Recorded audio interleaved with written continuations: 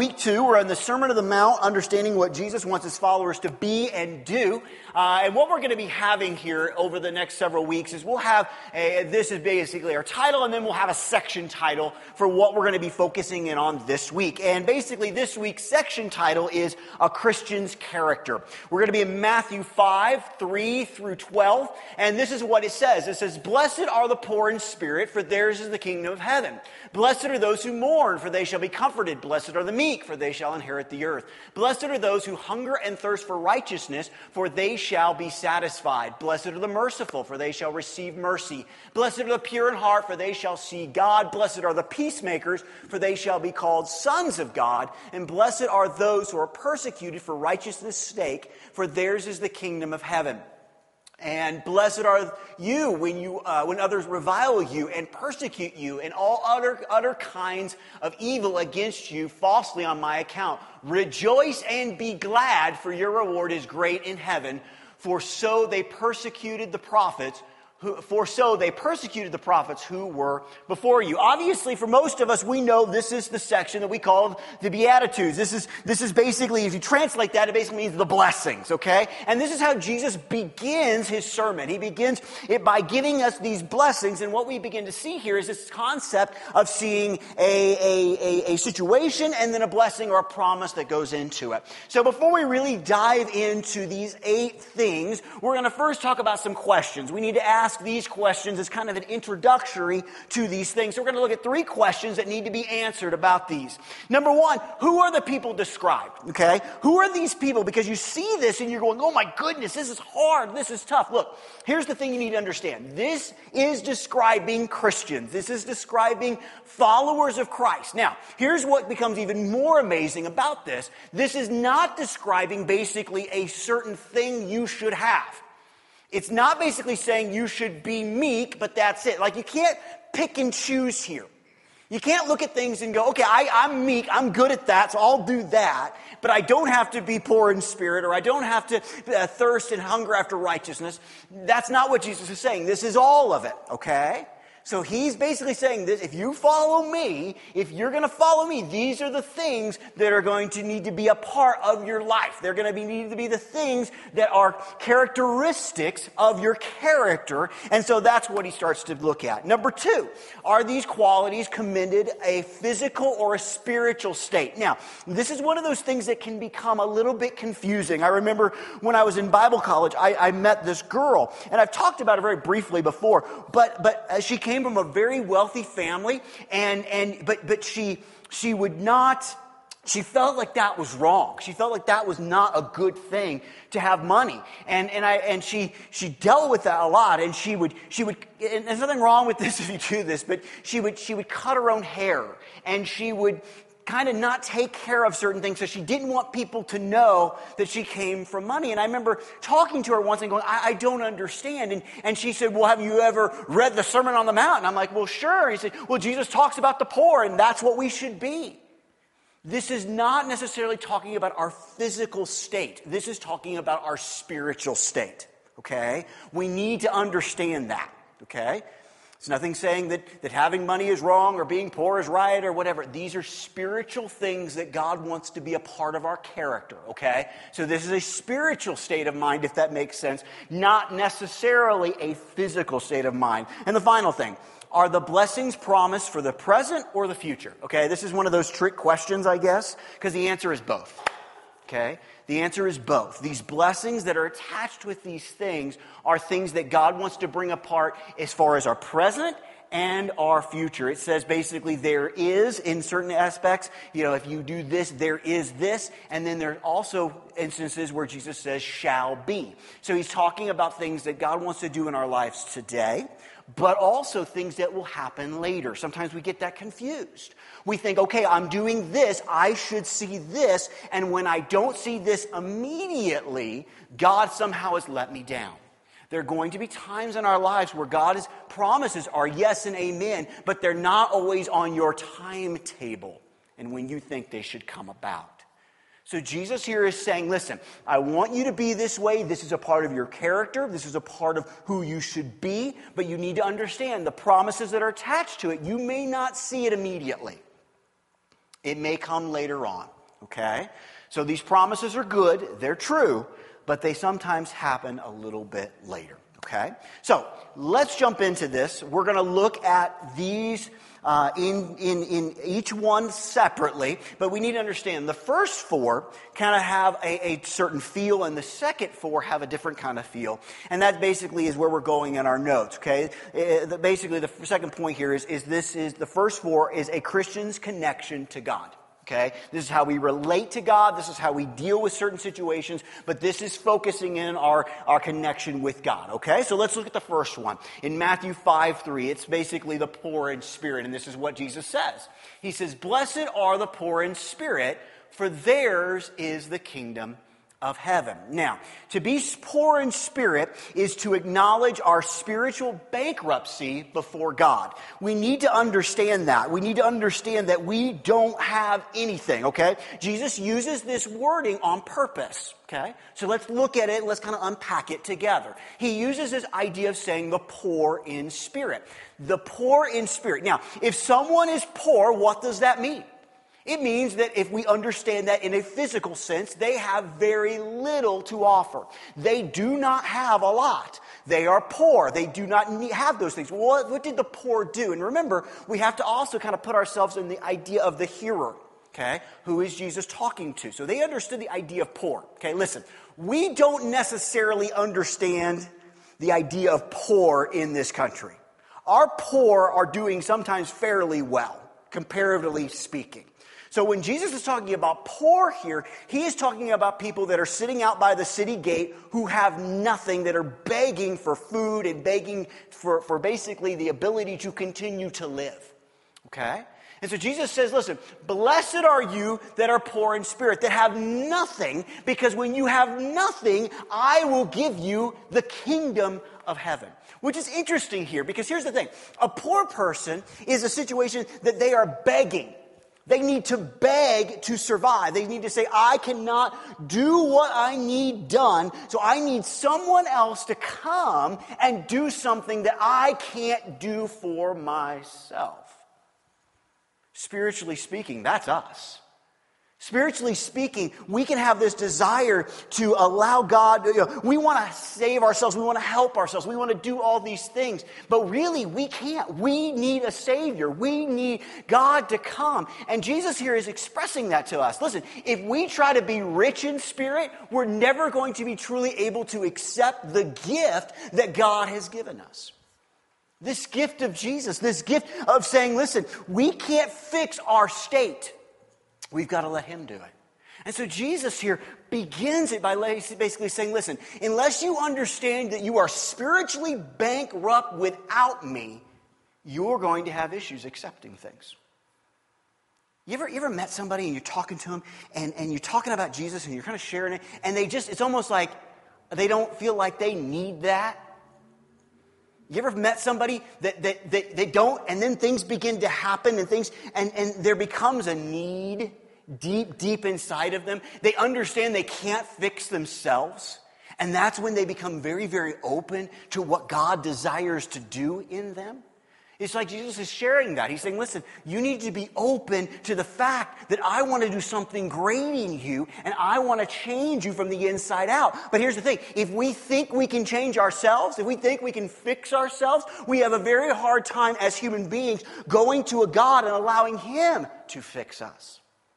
So Jesus begins it by explaining that and saying, listen, we need to understand that we need to be able to go to him because we have nothing to offer. We have nothing that's going to be able to get us where we need to go. We need him. And so when we start in a place of spiritual, being poor in spirit, it allows God to come in and begin to do something and change us. And when that happens, we get the kingdom of heaven. And we get it right now. Notice it says, for theirs is. It begins today when we understand that. And that's a beautiful, amazing thing. Next, he moves on to those who mourn. Let's look at Matthew 5:4. Blessed are those who mourn, for they shall be comforted. Now, here's the thing. We usually look at this and we think of mourning in a physical state. Now, I'm not saying that Jesus didn't use that or want us to use this as a comforting thing. Okay, I've been to funerals and I've heard this scripture said. But remember here, Jesus' main focus is spiritual. Okay, so when do we mourn in a spiritual sense? Jesus here does not speak of casual sorrow for the consequences of our sin, which would, of course, be death, but a deep grief before God over our fallen state. Let me ask you a question. Have you ever grieved because of your separation from God? You ever got to a place where you're just so upset because of the separation that you and God have? You see, sin separates.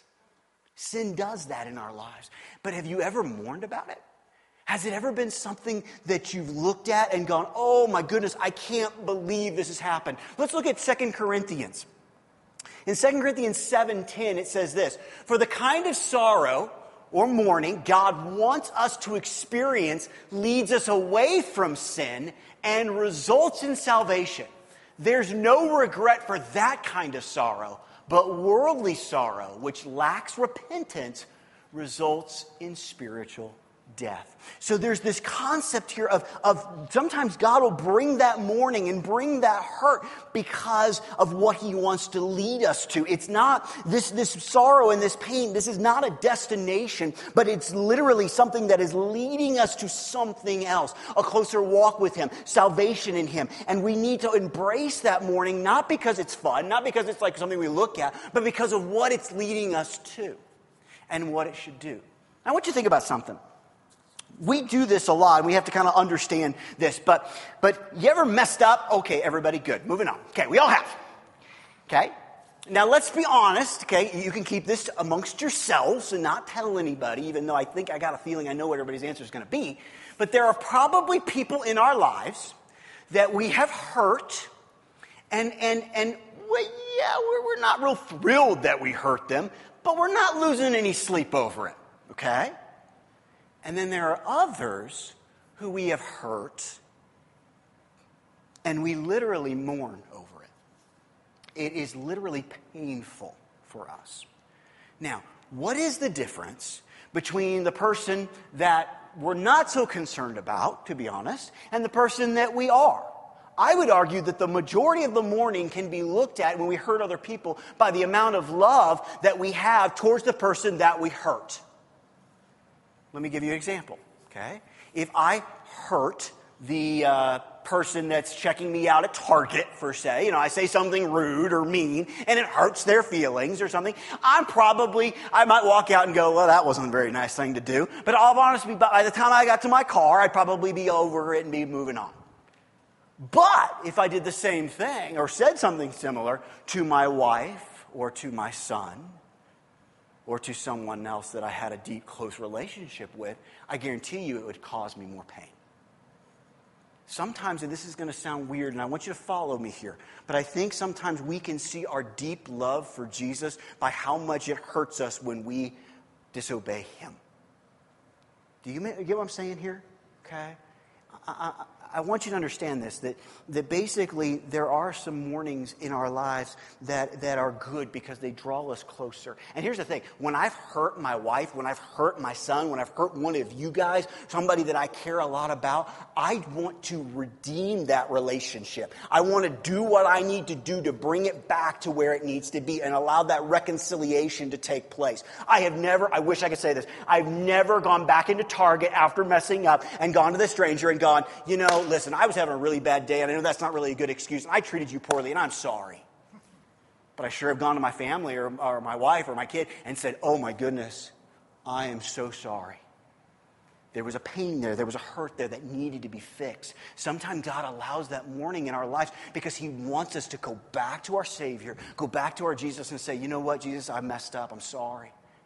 And Jesus is good, and he comes and he forgives us, and we move on and we grow. But he understands that, and he says, listen, when we mourn like that as Christians, when we understand this deep grief that we have over our mess-ups and our fallen state, he loves to comfort us. He loves to put his arms around us. Think of the story of the prodigal, where the father comes and he embraces his son. He desires to do that for us and with us. But if we never mourn, if we always look at it as, I'm fine, or I'm good, or I didn't do that, or I don't take responsibility for my actions, we can miss that moment where our Jesus comes and he puts his arms around us and he says, man, I got you, I love you, I comfort you, you're mine, even in your mess ups. Even in your mess ups. Next, we look at the meek. Matthew 5:5. It says, blessed are the meek, for they shall inherit the earth. Now, and this is in your notes, and you need to understand this. We've talked about this before. It says, in the vocabulary of the ancient Greek language, the meek person was not passive or easily pushed around. The main idea behind the word meek was strength under control. Strength under control. You've heard me say this before, because this has kind of always been my idea of meekness and this is kind of how I've always kind of looked at what it is to be a man and things like that, a Christian man, and that is to be steel wrapped in velvet. Soft to the touch, but it's firm and strong. And I look at how I want to be as a husband, as a father. I want to be steel wrapped in velvet. I want to be meek. I want to be strong under control. This is important because a lot of times we're strong without control, or we're so passive that we're weak. And Jesus here is not saying, hey, listen, I need you as my followers to kind of walk around and go hide in the corner and be real quiet and not do anything and kind of be a wallflower. He's saying, listen, I need you to be strong, but under control. Unfortunately, in our Christian world today, it seems like we kind of have one or the other. We have those that are so strong, they're in your face screaming at you. And then we have others that are so meek and so passive that basically they won't say anything about any situation. And Jesus here is not saying be meek. He's basically saying you need to be strong, but be under control with how you understand that. And here's the thing. When that happens, basically they shall inherit the earth. What is awesome about this is this also indicates the fact that we trust God to do and to bring about what we want done. What do powerful people do? Why do people that have power throw their power around? Because they want stuff. They desire things. They want to take control of areas and situations and circumstances. When we allow ourselves to be meek, we're basically saying, God, I trust you to bring about what's going to happen. I trust that you are going to take through my meekness and through my strength under control and still bring about the promises that you have. And Jesus here says, listen, if you're meek, if you will do this, you shall inherit the earth. You will do it. Now, here's the thing. Who owns the earth and everything in it? God. God does.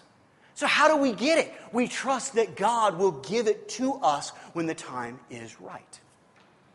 Meek people will allow that to happen. People that aren't meek will go and try to take it for themselves before it's time. They'll say, I want that, and they'll grab it. They'll use their power, their control. Look around our world today. You see that all the time. And Christ here is saying, listen, part of a Christian character is this strength under control. It's this meekness that I have and desire for you to have. And the final one under this section is those who hunger and thirst for righteousness. Matthew 5:6 says, blessed are those who hunger and thirst for righteousness, for they shall be satisfied. The words here that Jesus chooses to use is very important.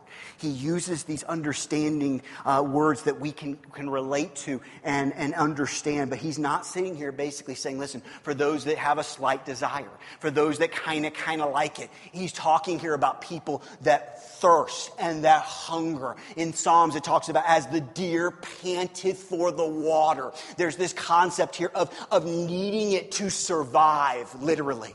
Okay? Jesus understands and he's trying to get us to see, listen, you don't have food, you don't have water. What happens to you eventually? You die. And Christ here is saying, that's the type of hunger and desire that I want you to have for my righteousness. That literally without it, you aren't going to make it. You need it that bad. You ever been thirsty? I mean, not like kind of thirsty, but like thirsty. Most of us really haven't. You ever been hungry like that? Where you just sit there and you're just, oh my goodness. Sometimes every beginning of the year we did our fast. And there were some times where even though I was fine, you know what I mean? Like I was hungry. And my stomach was growling and it was moving and grooving. And I remember just thinking, you know what would be really great right now? A cheeseburger. Oh, a cheeseburger would be so good. Or tacos. Or I'm just, pizza. Whatever type of food you like, that's what I was thinking of. And that was just, it was hard to get my mind off of it. And here's the thing. I was fine. I have just got my body used to eating quite a bit throughout the days. And when it wasn't happening, my body began to say, hey, I need something, you're missing something, and I need it. Can you bring this along? Christ here is wanting us to understand that we should desire his righteousness so much that it becomes something we're focused in on. Especially when we don't have it. Especially when we've missed it for a little bit of time. And he says, listen, if you will hunger and thirst, you will be satisfied. Now, the satisfied is kind of an interesting thing because it both it satisfies us, but it also keeps us longing for more. It's this idea that Jesus is saying, listen, you're going to get what you need in every moment, but you're always going to want more. You're always going to need more. I'm always going to draw you to desire more. He doesn't say filled. In some ways, he says satisfied. Okay? He says, I'm going to satisfy it. And again, I guess a word is filled for it because you see this idea of understanding. Here's the thing. If you sit down and you eat something and you experience it, sometimes what are you going to say? You say, well, I'm filled, I'm satisfied. But here's what's going to happen. What's going to happen in about 6 hours? You're going to be hungry again. You're not going to be satisfied at that moment, okay? Jesus is basically saying, listen, I'll satisfy you for the moment. But there's always going to be a desire for more because God's righteousness is so big and so huge that, I'll satisfy you today. I'll satisfy you in this moment. But tomorrow you're going to need more and you're going to need to come back to me to get more. And I'll just keep satisfying. Because this doesn't have a situation where it says, listen, those who hunger and thirst are blessed are those who hunger and thirst for righteousness, for they shall be satisfied 1 time, 2 times, 3 times, 4 times. It's an unending thing. You will always, as you strive for this, as you move that direction, basically I will continue to satisfy. I will continue to do those things. So the first 4 really talk about our Christian's connection to God. And then Jesus turns the table slightly, and next he looks at a Christian's connection to others. So now he moves on to what others and how we deal with others in situations. Now, these all can be things that we can look at that could be towards others or God. I understand that, but basically this was a simple way to break it down and kind of separate the two. The first one he looks at is the pure in heart. Look at Matthew 5:8. It says this, blessed...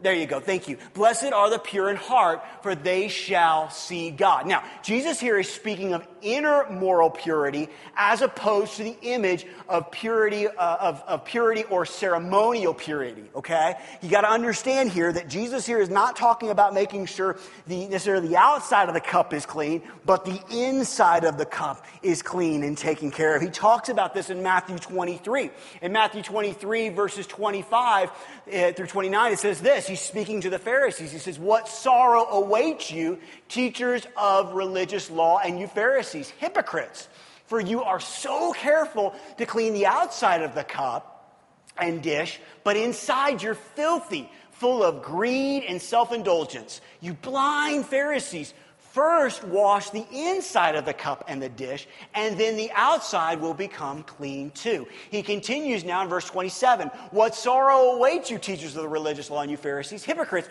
for you are like whitewashed tombs, beautiful on the outside, but filled on the inside with dead people's bones and all sorts of impurities. I remember when I was in college, and this was back in the late 90s, that was a fun time, wasn't it? And I had a guy, and his name was, oh my goodness, I know, Brad. Brad was his name. And Brad was was kind of different looking, okay? Brad was, and this was kind of before the tattoos really kind of became more popular and things like that. And they were starting at that point, but not what it is today. And Brad had a bunch of tattoos on his arm, and Brad wore a chain on his wallet, and he had hair. He didn't have a lot of hair, but the hair he had was all stuck up straight like a mohawk and all this sort of stuff. He looked a little strange. I'm not going to lie to you. He looked a little weird, especially at that time. But here's the thing about Brad. Brad had a heart of gold.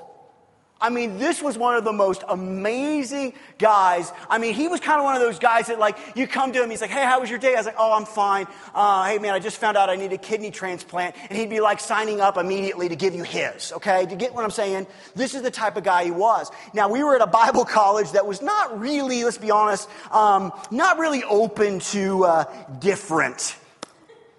Put it that way. And I remember him coming up to me. We were getting ready to graduate. And he came up to me, and there was tears in his eyes. I said, Brad, man, what's going on? What's up? And he goes, man, I just came from the president of the college's office. I'm like, uh-oh, what'd you do? You know? I was like, what happened? And I said, did you do something wrong? And he goes, no, he just wanted to talk to me. And I said, well, what happened? And he said,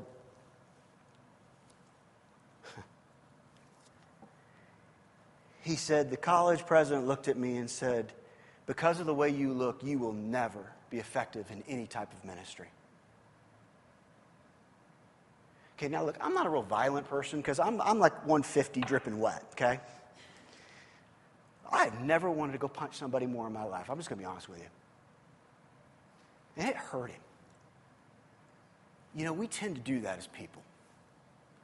We tend to look on the outside. And Christ here is not saying, hey, do me a favor, make sure you look the part.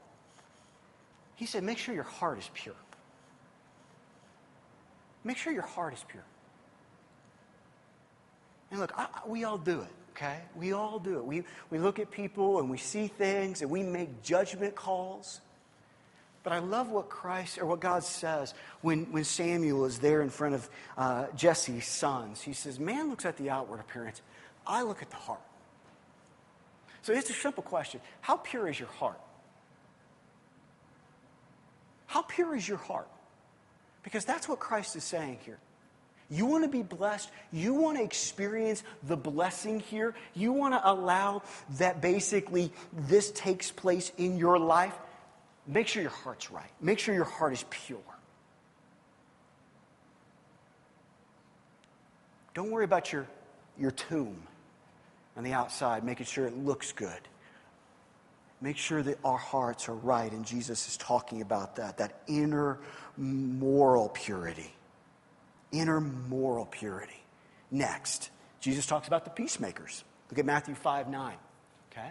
It says, blessed are the peacemakers, for they shall be called sons of God. Now, this is an interesting one, okay? Because this is one that sometimes we get a little confused about and can miss what Jesus is saying. This is not describing those who live in peace, okay? But those who are actually bring about peace, overcoming evil with good, okay? If you're a peacemaker, you're not just living in peace, you're bringing about peace. Okay? You're bringing about peace. You're actually actively involved bringing goodness and grace and mercy to situations. And this is important that we catch this. It's important that we understand here that what Jesus is talking about. Look at 2 Corinthians 5:18. This is important. It says, all of this comes from God. All of this is from God, whom through Christ reconciled us to himself and gave us the ministry of reconciliation. What is it to be a peacemaker? It is to work in the ministry of reconciliation. That is, in Christ, God was reconciling the world to himself, not counting their trespasses against them, and entrusting to us the message of reconciliation. Our job, our ministry is to be a peacemaker, is to come into those situations and bring forth restoration and bring forth the fixing of them, not because of our great words or because of the things that we've said or done, but because of what Christ has done inside us. If you think of it this way, conflict is a battle. It's a problem. In our world today, we need peacemakers who will walk into schools and walk into families and walk into churches and basically come in and say, listen, we need to bring these things together. We need to fix these things with God's ideas in mind and allow him to come and restore back those things that have been broken, stolen, and destroyed. We love peace, don't we? Oh, you drive down the road, bumper stickers everywhere. But are we really a peacemaker? You see, that's what Christ has called us to be. And here's what's great about that. Here's what's neat, okay? If you go back to the verse, can you go back one, Michelle, back to the first? There you go, perfect. It says, for they shall be called sons of God. Now, I was working on this week, and I was kind of putting this together, and I was looking at kind of some of the different things that Jesus used as the blessing that goes a part of it. And it was interesting that this one, he calls us sons of God. Now, I immediately, in my head, went to the saying that I've said all the time, which is the apple doesn't fall far from the tree. I love here that Jesus says, listen, if you're going to be a son, if you shall be called my son or my daughter or basically my kid, you're going to be a peacemaker. You're going to be bring reconciliation to situations and people and circumstances because that's what I do. That's how I operate. If you're going to be called one of my kids, you're going to have to act like my dad. You're going to have to act like the dad. And so Jesus here is saying, listen, you're going to be called my sons when you begin to bring forth the reconciliation in people's lives that I've called you to bring about, which is great. And the final one. Those who are persecuted for righteousness' sake. Look at Matthew 5:10-12. It says this, blessed are those who are persecuted for the righteousness' sake, for theirs is the kingdom of heaven. Blessed blessed are you when others revile you and persecute you and all other kinds of evil against your falsely on my account. Rejoice and be glad, for your reward is great in heaven. For so they persecuted the prophets who were before you. This is interesting. Let's look at 1 Peter 4. In 1 Peter 4:12, my notes keep falling. Turn it over. 4:12-16, it says this, beloved, do not be surprised at the fiery trials when it comes upon you to test you, as though something strange were happening to you. But rejoice insofar as you shared Christ's sufferings, that you may also rejoice and be glad when his glory is revealed. If you are insulted for the name of Christ, you are blessed, because of the Spirit of glory and of God rest upon you. But let none of you suffer as a murderer or a thief or an evildoer or as a meddler. Yet if anyone suffers as a Christian, let him not be ashamed, but let him glorify God in that name. In this understanding, this very end, as we look at the end of the Beatitudes here and this finish here in verse number 12, it's very interesting because it says, rejoice and be glad. Literally, we could translate that phrase, rejoice and be glad, to say that the persecuted should leap for joy. Now, I don't know about you. Maybe you are better at this than I am. But when persecution comes, the last thing I'm doing is going, yay, so excited. Okay? But here, that's what he's saying. He's saying, listen, you should leap for joy when these things happen. When you begin persecuted. And listen, it's kind of like what John was saying this morning. It's like, man, we're all going to have those days. We're all going to have those moments that things just aren't good. They're not easy. They're not fun. Basically, what we're saying, or what God is saying here is, listen, in those moments, leap for joy. Be excited because you have been counted worthy to suffer for Jesus. Yeah, I don't know. That's a hard one. But like we talked about last week, all of these things are hard. We need Jesus to help us. But this idea of leaping for joy is a very, very clear understanding of how we should look at trials, how we should look at the things that come into our lives. Leaping for joy. If the worship team wants to come on up, we're going to close. And this is kind of how I wanted to close as we kind of look at these situations. You know, what's interesting about these things is Jesus kind of congratulates all the people that the world pities. You know, we talked about this last week, that Jesus is kind of, this is kind of his manifesto. It's kind of his really helping us to understand what we are to be and what we're to do. And it runs very, very counterculture to the world we live in today. I mean, you think about some of the things that Jesus looks at and says, listen, if you're this, if you're this, if you're this, most of these things were kind of like, man, I don't want that. That's not what I want to be. I'm not interested in being that type of person. And Jesus is like, listen, when you are that, I will take care of you. I'll help you. I'll bless you. Great things. I'll bring great things into your life. Some of them will be for today, and some of them maybe we won't see until eternity, but they will come. It's such an interesting thing because here Jesus he's kind of tipsy-turvy, and he starts out his sermon by turning everything on its head. And what's interesting is Jesus continues that through his teaching. Not just in the Sermon on the Mount, but in other areas where he says, hey, listen, if you're going to live, you got to die. If you want to be first, you got to be last. And all these things, it hits your head and you're kind of like, man, what? What do you mean? I don't understand. Because these are things that really come about when we look at and we let the culture of the world be more of an influence on us than the culture of Jesus. And here's the thing, as we go through this over the next several weeks, listen, you're going to have a hard time getting through this if you walk in this place with a culture mindset that's of the world. You are. One of the things that Jesus wants to do in you and in me through the Sermon on the Mount is to change our ideas of what we should be and how we should look at life. He's basically looking and saying, listen, man, if you're broken, if you're mourning, be glad. Be glad. There are some translations that if you look at the word blessed, you could translate it to the word happy. Be happy when these things. Be happy when you're poor in spirit. Be happy. I mean, think about this. Jesus basically says, be happy when you're mourning.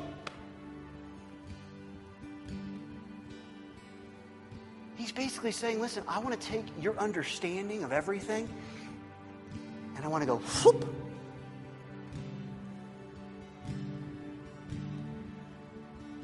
I want to flip it. And that's hard.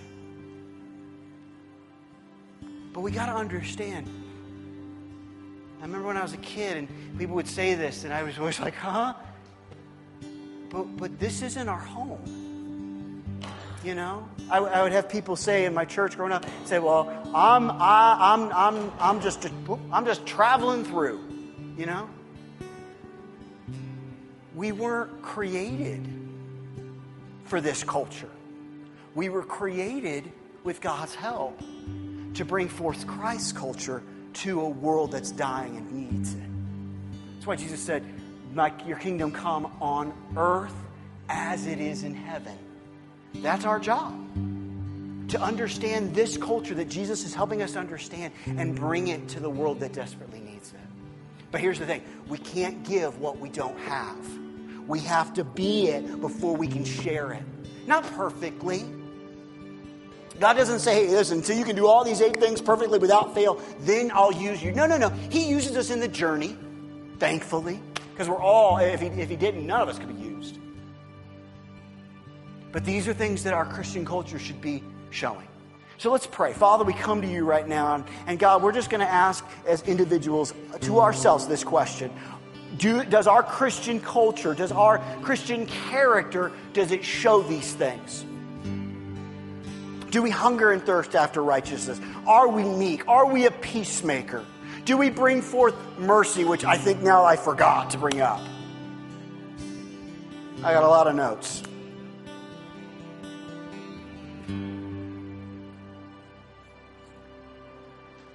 Are we that way? Do we show mercy because we've been given mercy? We've been given so much. Do we respond in kind? What does our life really look like? What does our character really look like? I love, Jesus, that you've looked at these things and you've not just said, hey, listen, I want you to be this way. You've attached blessings and promises to it. You said, listen, hey, if you'll do this, I'll do this. And so, Father, I pray, not even for the sake of the promise, but for the sake of our own hearts, our connection to you, and our connection to others, that you would help us to live our lives this way. That we would bring about these things in the hearts and lives of first ourselves, and then share that with a world that desperately needs it. We can't do it without you. We need you. So come and help us. Help us, God. We love you and we thank you.